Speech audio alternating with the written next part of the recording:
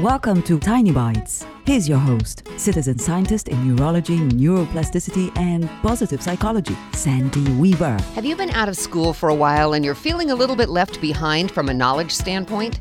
As children, teens, and young adults, we marinated in a structured learning environment. And once free from that structure, it's easy to forget just how important learning is. The most successful people never let their desire to learn fall by the wayside. Once out of school and firmly ensconced in a career, it can feel like too much of a time commitment to keep structured education on your to-do list. That's okay though. According to Socrates, education is the kindling of a flame, not the filling of a vessel. In other words, just the process of learning keeps the desire for more knowledge at the forefront.